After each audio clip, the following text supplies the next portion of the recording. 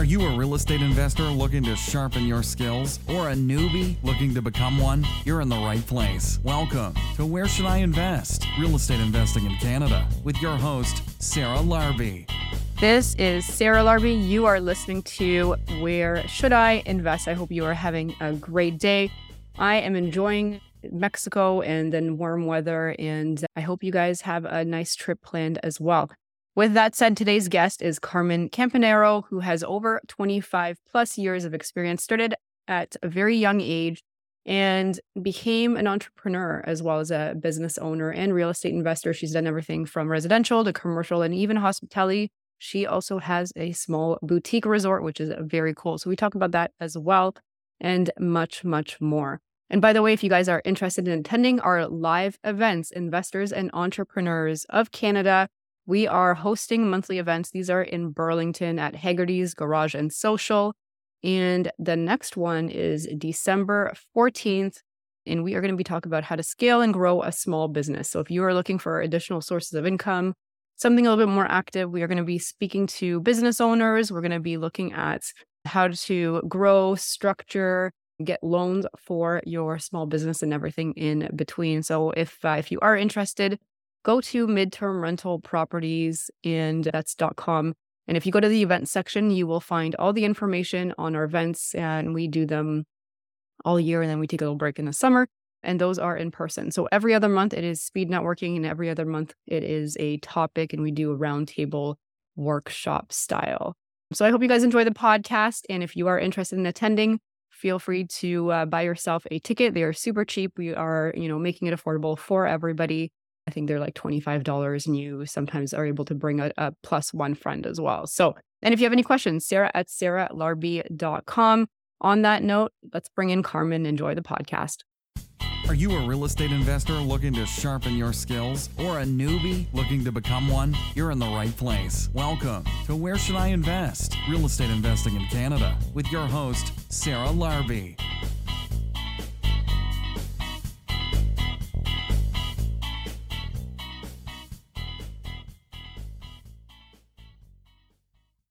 Carmen, welcome to the show. How are you? I'm great. How are you today? Good. I'm excited. The tables have shifted a little bit. So I was in your office not too long ago recording an episode for your TV show, and now you are a guest on the podcast. So I know. Have you on. It's exciting. Thank you for having me. Awesome. So, obviously you've got, a very successful real estate investor show. You have a lot of experience in real estate investing. Give us like a quick 30,000 foot view of, maybe how you got started and what your real estate strategy consists of today. Okay. Well, I started investing in real estate when I was 18. I bought my first property at 18, did really well with that.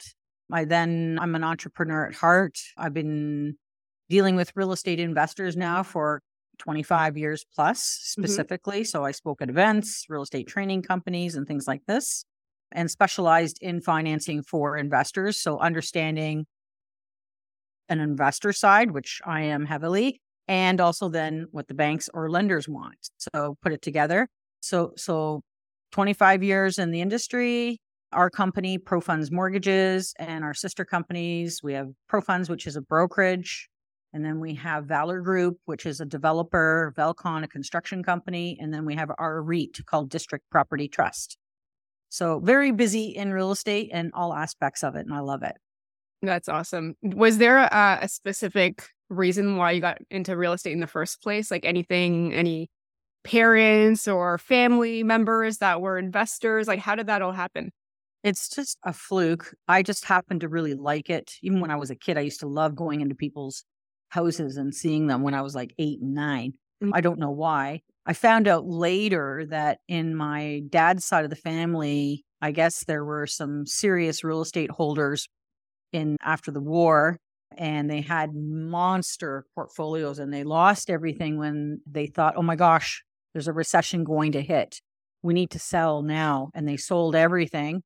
And that's when the dollar dropped and they really lost everything. So it was a really interesting lesson. But for me, I bought my first house when I was 18 and I sold it just before the crash in the 90s. which that really ages me, which sucks. But anyway, it is what it is. And I made like $100,000 at 18. And then I invested in a duplex and I house hacked, as they call it today. I lived in the main level and rented the apartment above. And I just kept doing it, kept rolling. And then I got into these real estate training companies and things like that I spoke for, and just started to buy duplexes. And then I got into buying apartments, and then I got into commercial, some land development, and it just kept growing. So I have a huge passion for real estate. I absolutely love it. My hobby at night is on my computer, checking out what's available all over Canada, the US, Italy, wherever possible. So I just love it. And now we're going to take a quick break to hear from one of our sponsors. Hi. If you currently have a mortgage with an advanceable line of credit component with any of the big banks, such as the STEP mortgage with Scotiabank, the Home Power Plan with CIBC, the RBC Home Line Plan, BMO's Home Owner Ready Line, or the National Bank All-in-One, then this message is for you. By now, you would have received a letter from your bank outlining upcoming changes to the advanceable mortgage products that will take effect on November the 1st. But before I get into the details of the letter and how this change impacts you, I'd like to go through a quick refresher of what an advanceable mortgage is. Essentially, an advanceable mortgage combines a mortgage with a line of credit, which acts like a home equity line of credit, referred to as a HELOC. And with the banks, a HELOC or a line of credit cannot exceed 65% of the value, but between the mortgage and the line of credit, together they can get up to 80% of the home value at the time the loan was approved. This 80% is referred to as the global limit. And as you make payments towards your mortgage, the credit limit on the line would increase in an amount equal to the principal that you're paying down on the mortgage. When you make a mortgage payment, essentially, you basically have two components. It's split into two components. There is a principal pay down and there is an interest component. So let's take an example. Let's say that your mortgage payment is $1,000, and out of that $1,000, $700 goes towards paying down your principal and $300 goes towards paying down the interest. Now, the $700 is what I'm referring to here. That is the amount of principal pay down that would increase the limit on the line of credit by an equivalent amount if you have an advanceable mortgage product. So you're essentially reaccessing what you've paid down on the mortgage through the line of credit. And this is a great feature that many homeowners and investors alike enjoy.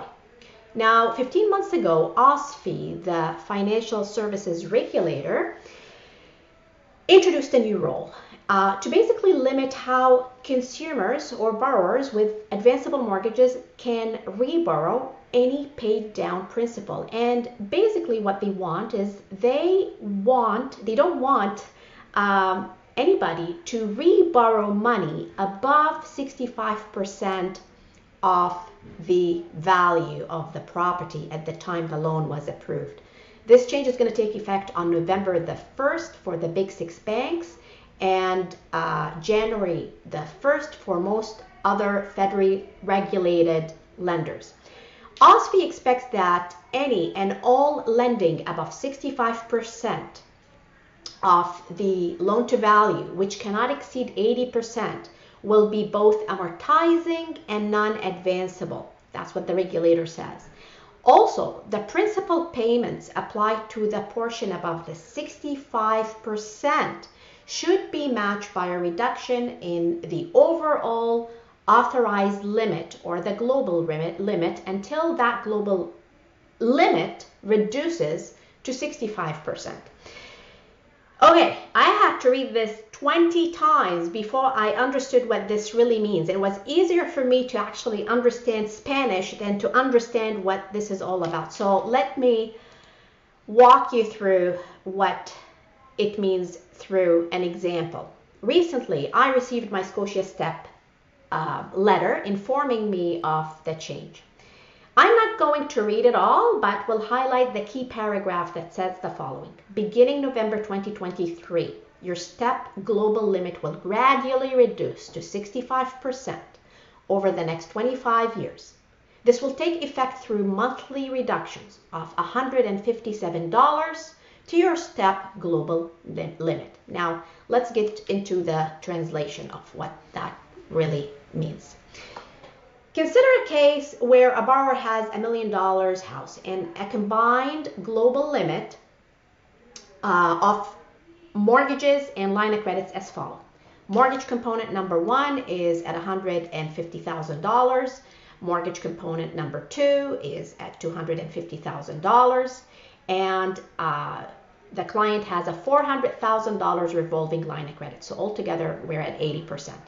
The rule essentially says the following. And here's the key concept.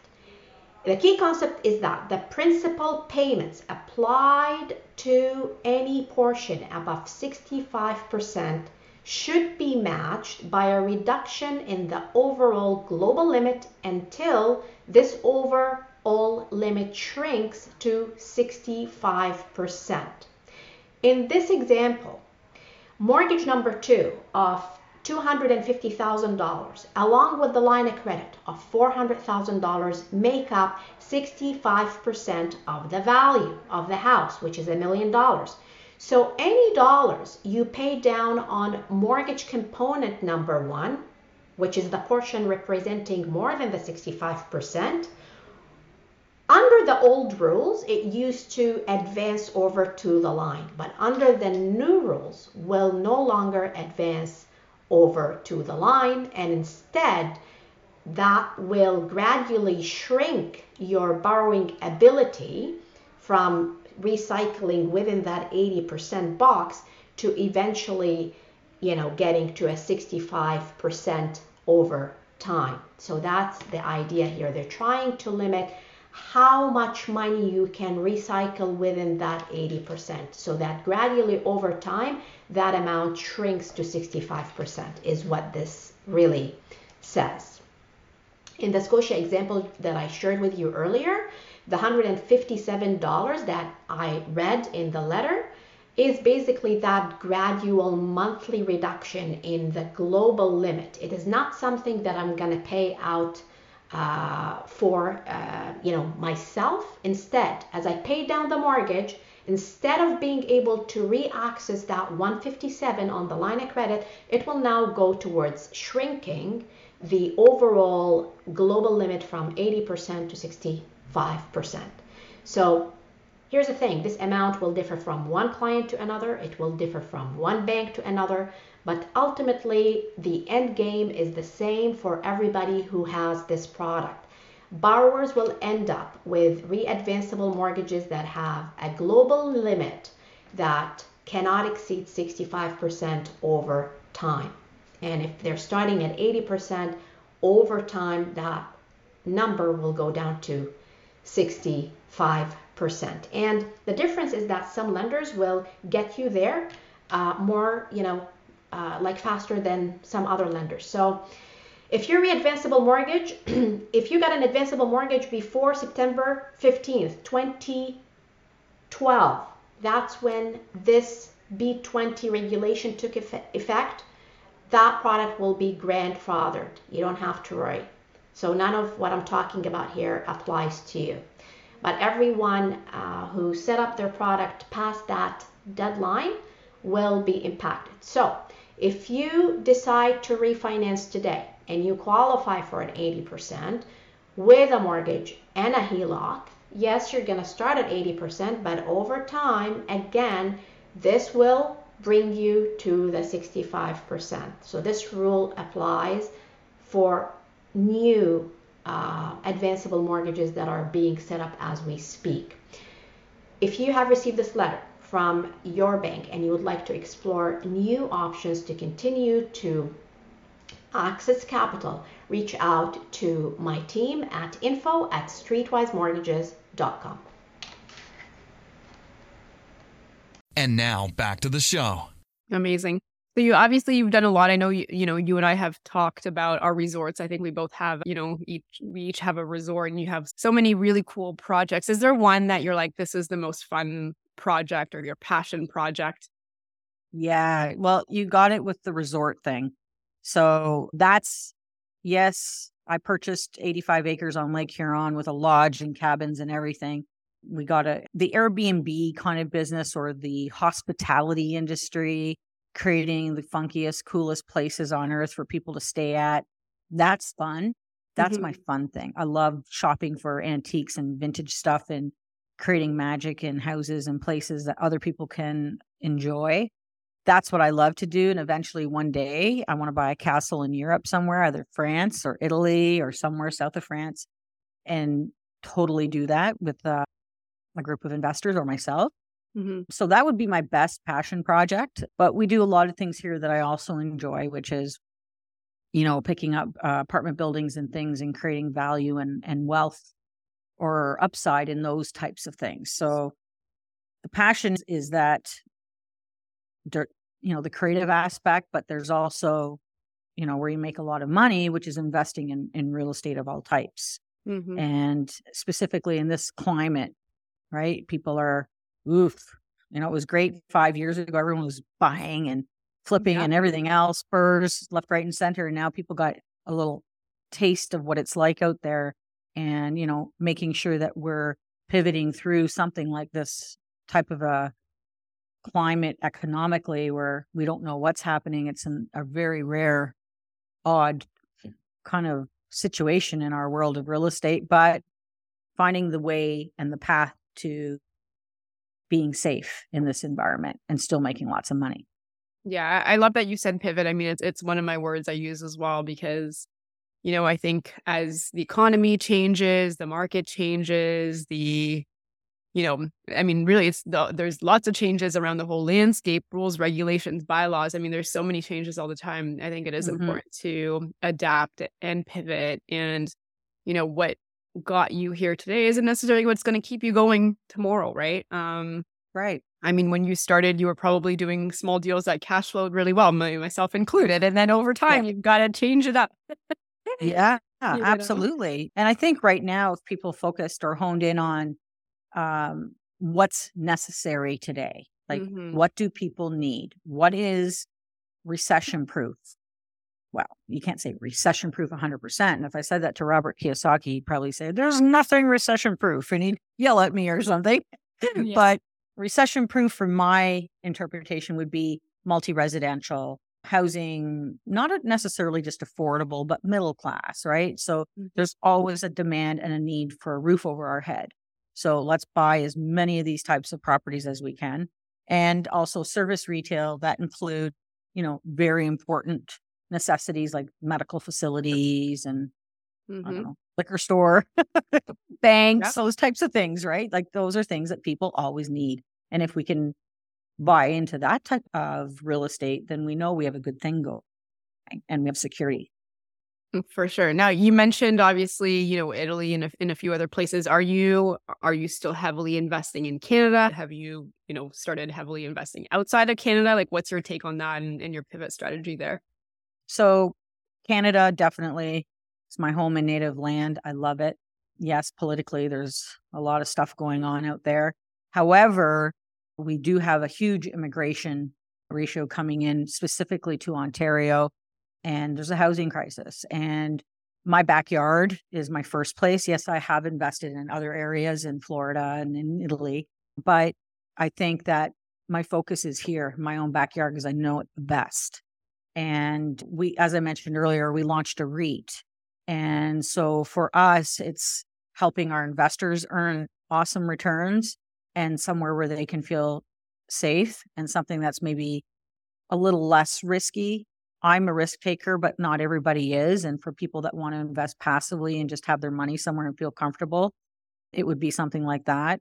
So what we do is we're building out multi-residential properties. We're taking advantage of the government programs that they've initiated. Now this GST thing that Justin Trudeau just announced with housing for rental or affordability. I'd like to see what it's all about, but those types of things that really help the bottom line. So it helps our investors to get involved in the projects. And then it helps us create more and more of that product because it's more viable because of the pricing of construction and everything, right? So for us, building out multi-res, industrial, because of the way people are purchasing these days online, having warehouse facilities is, I think, important as well, or a good investment. And service retail, as I mentioned earlier, those types of things. So it would be here in Ontario, southwestern Ontario, and more actually to the west than the east. So this is where our portfolio mainly is, like London, Woodstock, Kitchener, Brantford, let's say even Kincardine and going up in that area there. But we also have stuff out in Ajax and things like that. But yeah, so my backyard is where I like to play. Yeah, no, that's awesome. And you mentioned the GST. I mean, I think it's a little too late because he's trying to get votes. And, I think everyone on this podcast knows my opinion politically about our current government. But, just recently they announced that the GST was being essentially removed, for new builds. But they forget to mention all the fees, right? So all the fees that you still have to pay, your parkland fees, your development fees, and those can still add up to quite a bit. Listen, this is, I mean, I'm with you 100%. I have toilet paper in my house with Justin Trudeau's face on it. Okay. So I don't like him. And I'm sorry, I'm not going to put politics on the front screen because everybody has their own choice of opinion.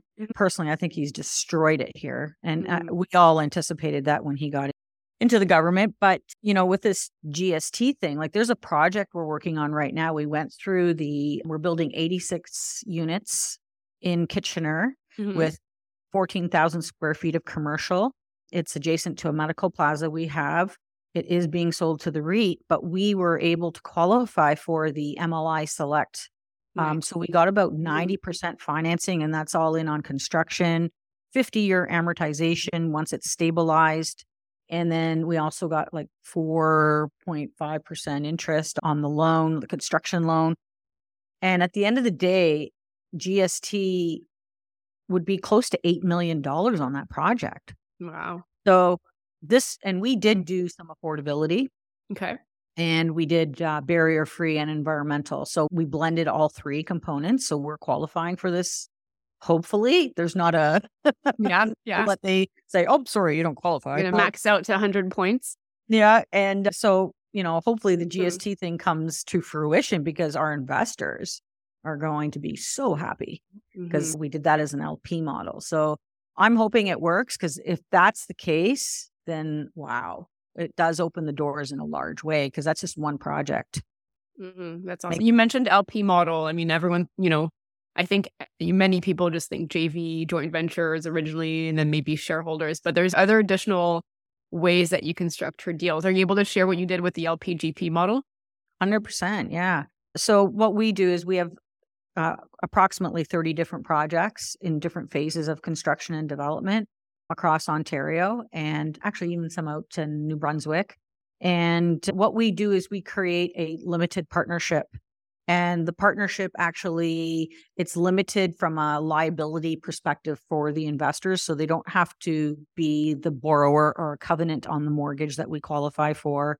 If there's any losses or anything like that, it's just their investment, nothing else. So they're not liable for anything else. So it's a good arrangement for the investor. It's passive, typically only cash investment in a structure like that, accredited investor. And so what we do is we'll take a project and we'll have our team of analysts come in and say, okay, here's the value. This is what we're going to build. And we need to raise, let's say, $5 million on this project. And then the investors can earn anywhere between, I'd say, 18 to 27% a year on their money. Now, if this GST thing comes back, it'll definitely increase their bottom line. And so we are the GP. We are the one managing the project. We do everything. We send out quarterly reporting so people know where they're at. And basically, it's patient money. So you put your money in. And what's important for viewers, I guess, is to understand where in the project are you? Are you buying a cornfield? Or are you buying something that's already approved, reduces the risk? And what are you building? Are you building condos downtown Toronto, or are you building multifamily type rental product, right? So it's important to understand where the money's going in that regard for the security of the investor. They sit on it for, let's say, typically in our projects, they're 2.5 to, let's say, 5 years max. This one here is a 3.5 year deal. And they make about this one here was about 22% a year on their money. Mhm. And when we sell it off to District REIT, which is our REIT, then that's when they get paid out. And then we move on to a next project. And that LP is complete and closed. And that's how they work. So we have one adjacent to this one I was just telling you about for 260 units in Kitchener. And it's right at the corner of Victoria and Westmount. So that's another exciting opportunity for rental product. And now we're going to take a quick break to hear from one of our sponsors. Experience Inspire Beach Resort. It is the resort that we have been building and it is ready. So if you are looking to host events, team building opportunities, retreats of your own, and just even potentially hang out with your friends or family or colleagues, you can rent out a cabin, you can rent out the entire resort. Inspire Beach Resort, it is an adults only. It is Canada's only themed resort specifically for adults, and the themes are really nice. They're really upscale. Like you have like the beach theme, you've got a rustic lodge theme and a vintage Hollywood, and we are adding more every year. But there is an awesome space. It is on the water to host your retreats, your events, your business meetings, planning meetings, all of that good stuff. So check that out, inspirebeachresorts.com. Now back to the show. Yeah, no, that sounds really cool. So, I mean, you obviously went from, house hacking to, building, creating, really some really cool projects, having a REIT. Like, what was that transition? Like, was there, is it just over time? Is it, you had some partners that came in and you were able to skyrocket the whole, what your strategies were? Like, what was the turning point? I would say, yeah, that's a very good question. And I would say that I probably in the 2016, 17, 18, 19, those years were the accelerator. It was like a steam engine going so fast. And it was through syndicated mortgages. So many people probably have heard of the stories of Fortress and companies like this that took advantage of many people. And it was disastrous. And that's why the regulators have come in and changed that industry and the qualification processes in it. But we did so many syndicated mortgages for many years, and it was a very good vehicle because we offered an offering on it. We did appraisals on it. We did everything that you should do on a syndicated mortgage, and you just have to execute quickly and exit quickly. Now, when you get into a syndicate, people have a fixed return, but it's a lot less. Like your returns are less, like 12 to 14 in that range, where when you get into the equity position, you're looking at returns at, 18 to 26. So it's a big difference, but they have security on the real estate registered charge. So that's what pushed us forward quite a bit. Mm-hmm. Then the rules changed and we had to stop and again, pivot to a new place, which is now limited partnerships, equity, working with an exempt market dealer, and those types of things. It's hard. It's always a challenge and you're always learning something. And we had such a nice fine-tuned engine rolling and just flying. And we had to literally stop because when all of that happened, and I'm going to say this because it's probably make an interesting conversation, but we had an audit here for almost 2.5 years from our regulators because of this business model. And because somebody else in the industry, or many people, did it wrong. And mind you, we came out clean after them interrogating every nook and cranny of the company. There wasn't really anything there because if we were bad, they would have found it. So it was a very interesting time and challenging. So no matter how pretty everything looks on the exterior, there's always challenges, and you just got to brush the dust off and move on and find a new way to make it happen. And that's what we've done. So now the syndicated mortgage is out, and now we're dealing with strictly equity and larger investors and that type of stuff. We still have investments for the smaller investors with District REIT, because you can invest $10,000 if you want. But for the bigger grand grandioso projects. Those are larger type investors that would come in that have to be accredited.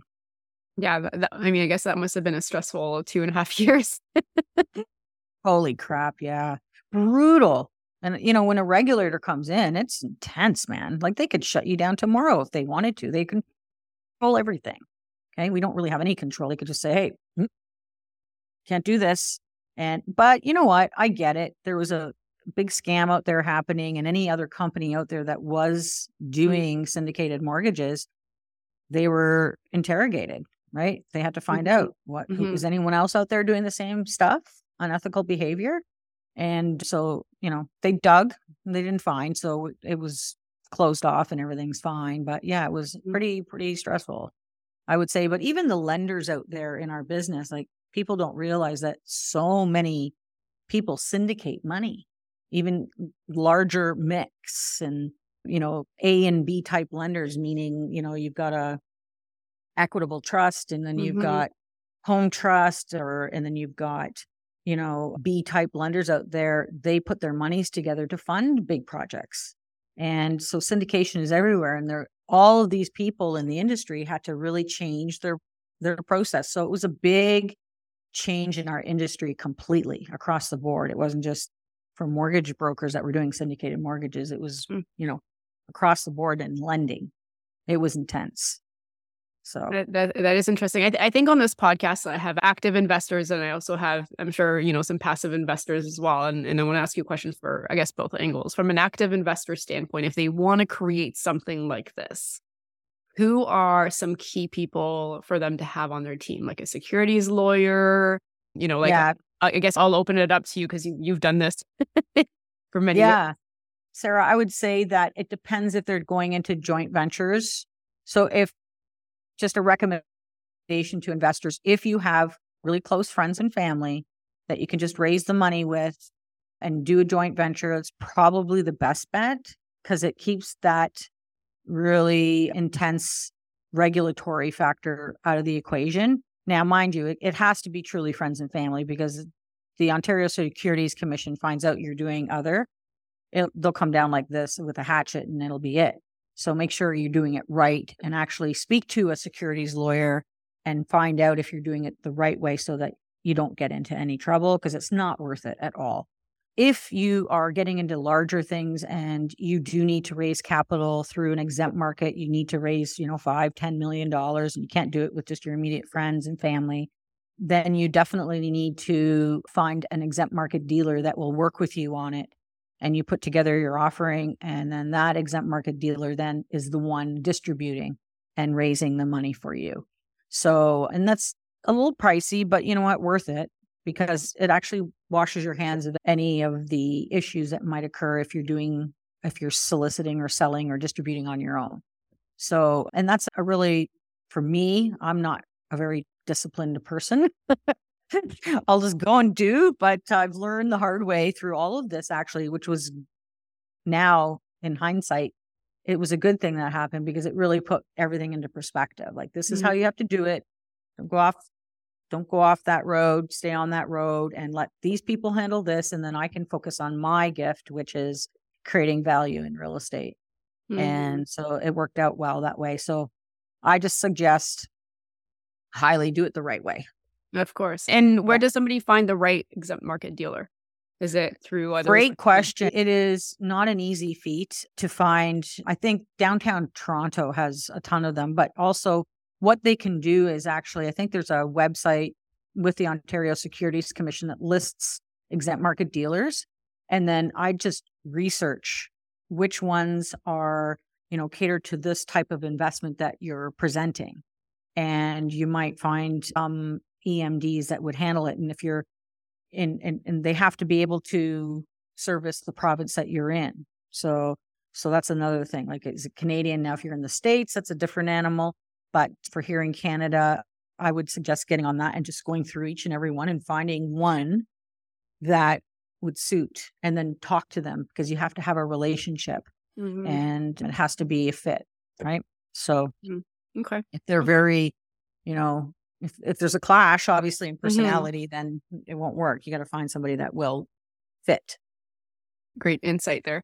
So for somebody wanting to lend money or to potentially participate in, doing a project with you, whether it's through your fund or whatnot, what are some things that like you want the listeners to be aware of, any insights or tips of what it is that you do that might be different than maybe Right. funds out there?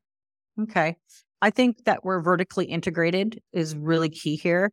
I've had so many experiences in my past. I'm writing a book right now, which is going to be very exciting, launching it in the spring. And it'll tell all the tales of the good, the bad, and the ugly. And holy crap, I've been through so many things. And I think the key is management, that you control your situation, whether it's managing an apartment building, whether it's building an apartment building, or whether it's handling the development aspect of it, because I've been burned in each and every category. And so what we've done is we've launched our own property management company here. We have our own analysts that go through every deal, every nook and cranny, because you can never take anything for face value. You need to look into everything. And for the development aspect of it, it's our own team. So we have planners and engineers and all of those types of people working away on the planning aspect of it to get the approvals. And then when we finish, we actually build our own product, because I've been had by contractors as well. And we said, okay, let's launch our own. Not that it's a huge moneymaker, but it's just understanding and controlling and saving money, because when you're out there and third parties are doing it, you don't know really what's going on. So having everything in-house for us is key. And when anyone wants to invest, whether it's a limited partnership or getting involved in one of our projects, or whether it's investing in district REIT, anyone can know that everything we do is here, and we manage every nook and cranny, because it's critical for success. And yeah, that's what I would say. It gives you a lot more control that way, right? To do everything in-house. Yeah. Yeah. And people, well, how do you focus? Well, we have serious people in each department. We have a partner in our construction company that he runs the show. And we trust him when he's good. On our property management side, we've got really good people, and same for the development. And then we have the finance here too. So we do the financing. So it's a perfect mix, and we handle all of it. And then our investors can just benefit from the excellent returns that we distribute. No, that's awesome. Now, if they are interested in that, like, what's the best way to get more information on that?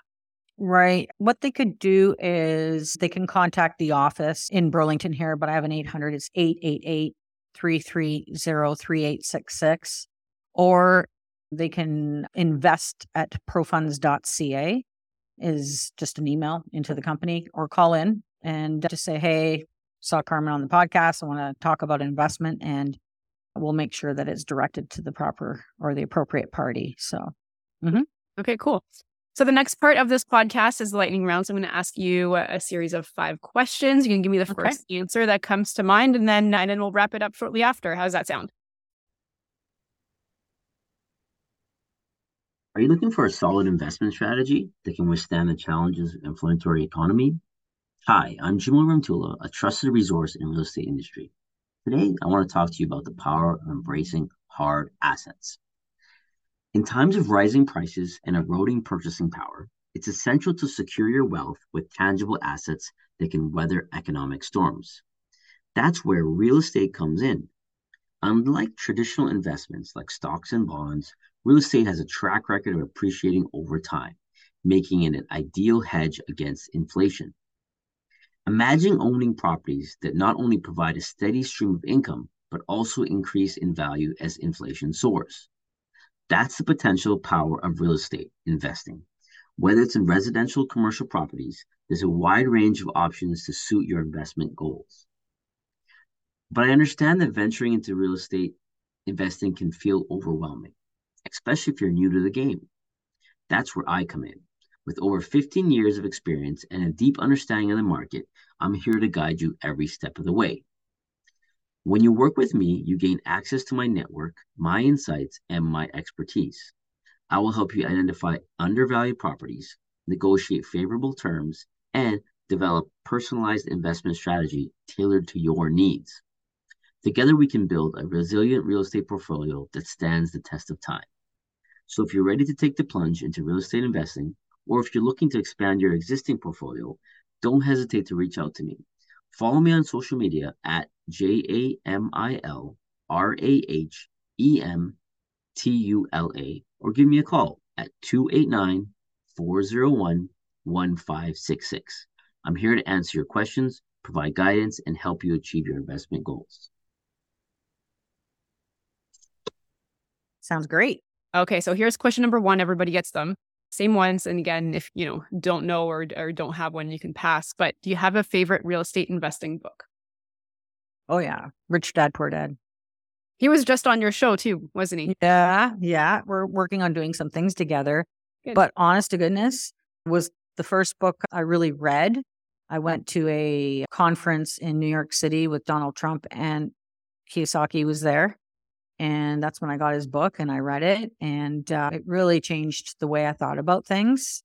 And so that's the one that kicked me in the butt and got me moving. Okay, awesome. Number 2, not necessarily real estate investing, but do you have a favorite podcast that you listen to, or maybe an educational show that you like? You know what? Honestly, on my spare time, I go home and I just chill out. So I really don't watch podcasts or even TV or anything like that. If I have spare time, you know what I'm doing? I'm on my computer looking on realtor.ca or properties in Europe or in the States, but I really don't follow, because that's terrible, isn't it? No. I should say my own. I don't even watch my own show, for goodness sakes. I haven't seen one of them because I'm afraid to see what I look like. But anyway. Oh, you look great. You look great. Number 3, what do you do for fun when it's not real estate related or work related? Okay. Antiquing. I love antiquing and I love painting. So I like to paint, artsy, kind of crafty kind of person, and cooking. I love cooking. And you have a new grandson too. Yes, I do. He's 2 already, and he's the cutest little nugget. So yeah, I love cooking, baking, painting, art, antiquing, decorating, designing, that kind of thing. Awesome. Number 4, if you lost everything tomorrow, all your assets, your money, your real estate, how would you start again? That's a great question. I think I would probably do consulting to get back up and running. So I would be doing mentorship type things because I know so much about the business, and also consulting on financing and things like that. And then as soon as I had some extra cash flow kicking around, I would definitely be investing in something. And I would be looking for deals and joint venturing and things like that, and getting back up and going as soon as possible. Okay. All right. And last final question. If somebody has $50,000, that used to be a lot of money back in 2017 when I first started, but I'm going to still use the same number. It'll be a bigger challenge. What do you recommend that people do with that $50,000 if that's how they want to get started and that's what they have? It depends on what they want to do. Are they working full time? Are they really busy? Do they have a whole bunch of kids and they don't have the time of day to breathe? Or are they working and they have extra time? So for people that want to get started, I would suggest buying like a duplex or a triplex, starting smaller, getting that going and turning it around and learning on that investment. Because I think you can have as many teachers as you like, but until you actually live it and do it and experience it in your own way, you don't learn 100%. So I think starting off with a smaller unit, duplex, triplex, then you can refi that later once you've created equity and move on to maybe something like 4 or 5 units and just grow gradually.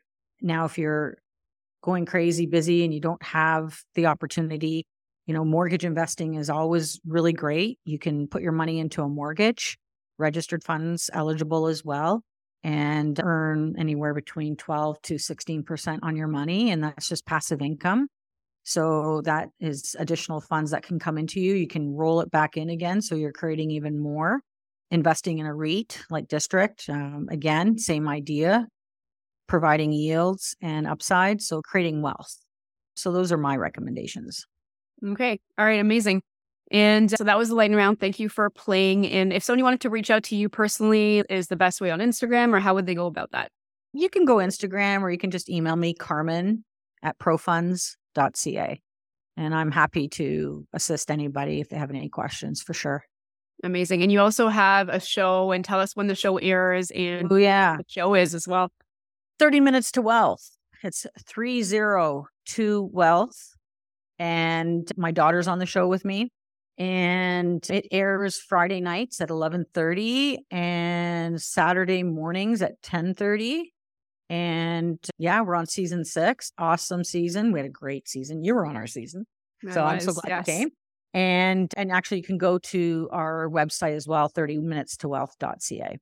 And yeah, you can check everything out there. There's a ton of information. A lot of really excellent guests that come on, and we teach people how to invest in real estate. And it's not a sales thing there. It's truly just learning the industry from so many different ways. Like you can have land development, and then we have lawyers on there. We have accountants on there. So it's and it's complimentary. You're not having to join a company and pay fees. It's just free, right? So it works out really well. It's an awesome show, and congrats for all your success and your fund, and helping others as well. Like, as somebody that wants to be passive, this is a great opportunity to get into the market in a capacity, right? So that's right. Absolutely. 100%. We have a lot of private money too. So if anyone is closing on a deal, you need to close quickly. Like, we raised money in 24 hours for people.